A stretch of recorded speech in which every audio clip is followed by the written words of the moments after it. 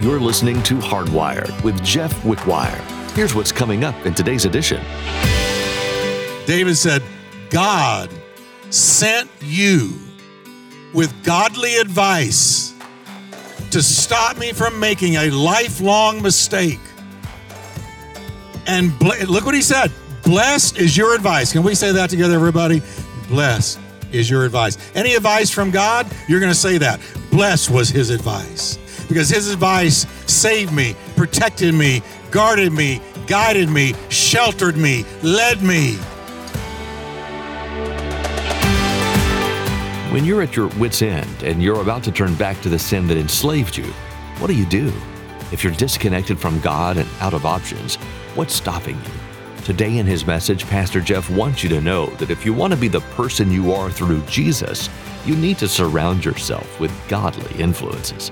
It's not enough to have positive or supportive influences that are of the world. Grow in your spirituality and put sin's deadly wake in the rearview mirror. Well, let's join Pastor Jeff in his series, The Top 4 Prophets of Future, as he continues in his message, Who Speaks into Your Life. There's a safety wall around you when you surround yourself with the right kind of counsel, the right kind of advice, the right voices. There has never been in the history of the world, I promise you, never in the history of the world, more voices seeking to give you and I counsel and advice than today. Never. TV talk shows, movies, radio, magazines, books, countless voices all over social media. They are everywhere in social media. Everybody wants your ear. Everybody wants to counsel you, advise you, prophesy to you, teach you. Rumble, Facebook, TikTok, Snapchat, Reddit, Facebook, everywhere. And they all contain voices of advice and counsel. Go this way, go that way, think this, think that, do this, do that. Here's what you need to believe about this, that, and the other. From the very minute you're out of bed and you return to bed that night, you're going to be bombarded with messaging. Messaging containing advice and counsel. It's everywhere. You've got a little app, Messenger. 30 years ago, you would have experienced, on an average day, 2,000 messages coming at you. 2,000 ad messages. 30 years ago. Not too long ago, 30 years ago. 2,000 ad messages a day bombarded your mind. Buy this, buy that, do this, do that, think this, think that. Constantly. But today, 5,000 in one day. 5,000 messages in one day coming at you. Here's what you believe about moral things. Here's what you believe about gender things. Here's what you believe about marital things. Here's what you believe about money stuff. It's coming at you all the time. Here's what's morally acceptable. They promote various ungodly lifestyles, and they typically almost always slam the Christian faith. Amen. Most ads, most of the messaging out there is contrary to your faith and mine. It will not encourage you to walk with Jesus. It will not encourage you to live according to the Bible. It will encourage you to go the other direction. Most of the messaging that's coming at you, and it seeps in through your ears, your eyes, your heart, all day long. You got to be selective, careful, discerning, watchful. We got Oprah on satellite radio peddling New Age all day long. Dr. Phil on TV offering up advice on all kinds of moral issues from his own opinion, and most of the times he's in left field.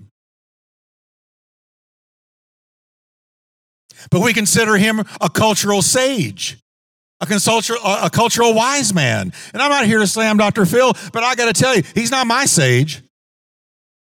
Neither is Oprah, neither is any other celebrity. No. I got one sage. His name is Jesus.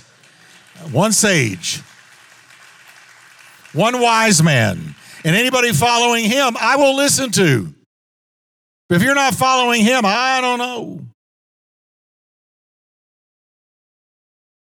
The entire celebrity culture pushes everything and anything contrary to God's word. And here's the message behind the messaging. Here is that little hidden message behind most of the messaging coming at us today to advise us about life and living. If you want to be accepted and you want to be popular and you want to be in and you want to be with it and you want to be up to speed and you want to be smart, then this is what you need to believe and embrace. And if you don't, you're not cool. You're not acceptable. You'll never be popular. We will never accept you. Listen, fine with me. I play for an audience of one. Can I say that again? I play for an audience of one. I don't care what they think. Why do I care what they think? I used to care all the time what people thought. Now I realize, getting a little older in life and going on in life, within 5 years, all those people you were worried about, they've gone here, thither, and yon. They're not in your life anymore, don't even matter anymore. So thank God I didn't pattern my life after what they expected, because now they're not even there.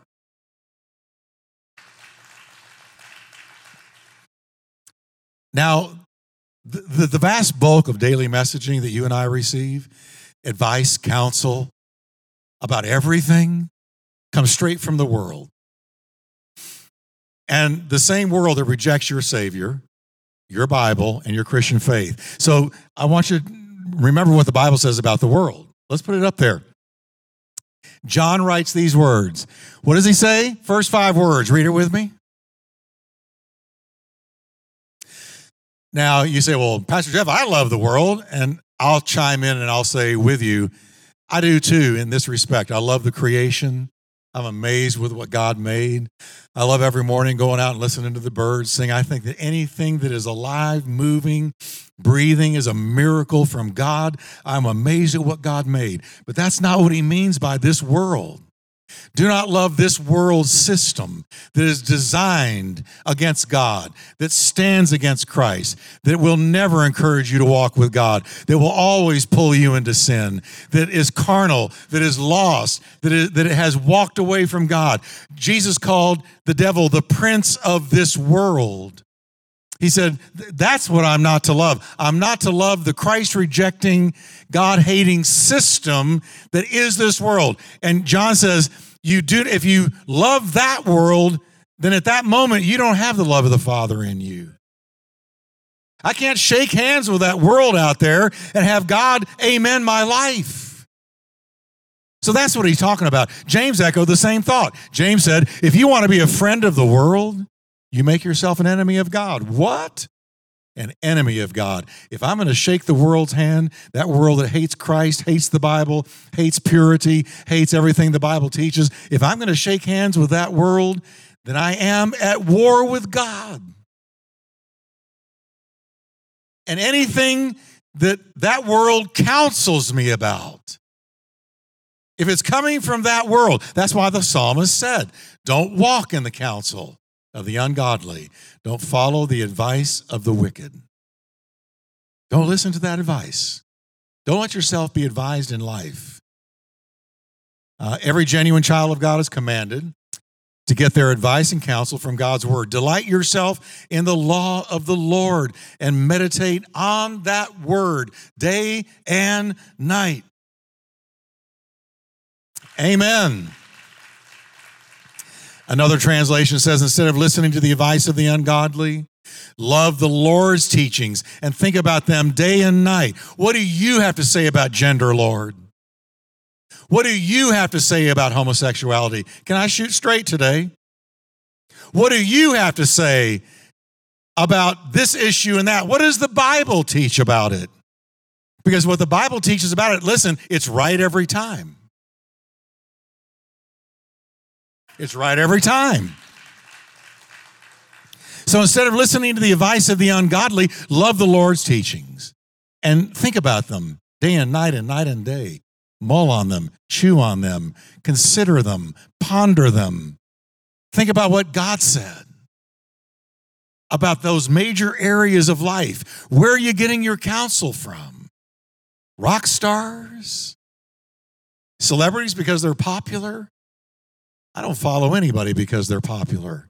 A lot of times the most popular people are the ones the most messed up. I don't follow somebody because they got a bunch of degrees in their name. I've known PhDs that were dumb. As far as, let me put it this way, they got a lot of knowledge, but no wisdom. Our colleges today are filled with knowledge, but no wisdom. They can teach you how to do a thing, but they are not to be listened to regarding life and living, instruction for morals and ethics and money. There's no wisdom. This is why I've called who you're listening to one of the four prophets of your life. Whoever you're listening to sets the trajectory for your future. The advice you listen to today plays a big part in your tomorrow. Where you land, how you land, who you land with, where you're going. And we shouldn't be so naive, everybody, to believe just because you're a born-again Christian, you can't listen to the wrong voice. Can I wake you up today? You can be as saved as the day is long, spirit-filled, walking in miracles and all kinds of things, and listen to the wrong voice. You can walk with God 10, 20, 30 years or more and still stumble into listening to the wrong counsel. I've seen people that have been Christians their whole life open their ears up to bad counsel, and it totally soured them and embittered them to the faith, and they walked away because they were listening to the wrong voice.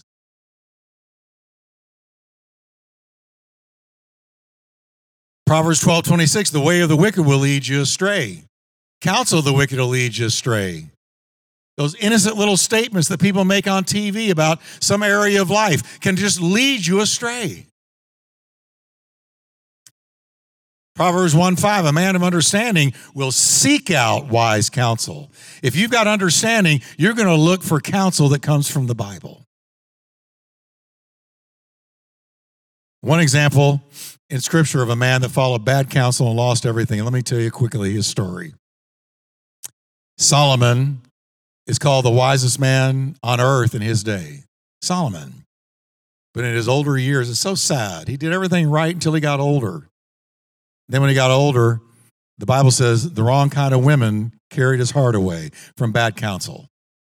Solomon, come on, there's not just one God to worship. You can worship other gods. Worship our God. Baal, Ashtoreth. Worship these idol gods with us. God doesn't care. It's okay. And he ended up doing that very thing. And he drifted from God. And when he died, a divided king left a divided kingdom. And he had a son named Rehoboam. And Rehoboam was immediately coronated. He was the heir apparent. So he was immediately made king. And you read about him in 1 Kings chapter 11 and 12. You read about Rehoboam. And immediately following his coronation, the people approached him with one request.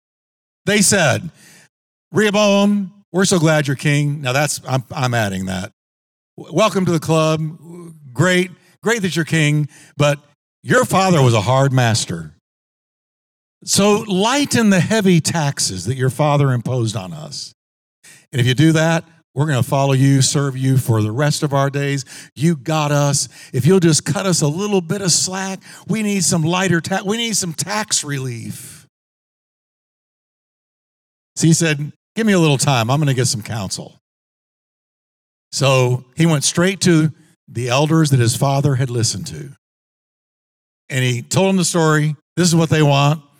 And here's what the wise older elders said to him. If you give them a pleasant reply and agree to be good to them and serve them well, you can be their king forever. You know what that was? That was biblical, that was wise, and that was godly counsel. But Rehoboam refused the old men's counsel and called in the young men with whom he had grown up. So he called in his peers. He called in his running buddies. He called in his friends. And he gave them the request. He wanted to be popular. He wanted to be accepted. He wanted to be received. He did not want to be rejected by his peers, by his own. And that's such a powerful force. We all want to be accepted by our peers.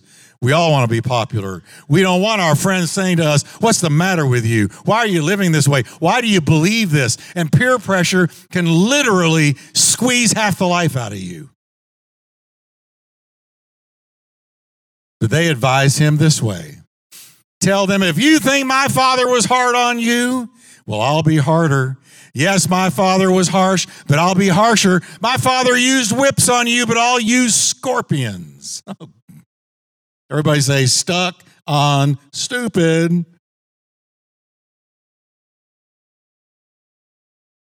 And he went to the people and repeated his friend's words. And the Bible says when the people realized that he meant business, that he really meant it, because at first they didn't even believe him, and he was refusing to listen to them, they began shouting, down with David and all of his relatives. Let's go home. Let Rehoboam be king of his own family. And they all deserted him. Now watch this. Listening to the wrong, ungodly advice, he lost everything. They all walked away. 10 of the 12 tribes. He was left with Judah and Benjamin. That's it. The vast majority of his kingdom walked away. And he was filled with regret and guilt and shame. That's the fruit of bad counsel. That's why it matters who you listen to. I've known good Christians that read one book, just one book. I know one lady that read one book after a divorce. She read one book. She's not in this church, so don't be looking around. But read one book after a divorce. And it was in a Christian bookstore. It had been on the Christian shelf. It was touting itself as a Christian advice book, counseling book.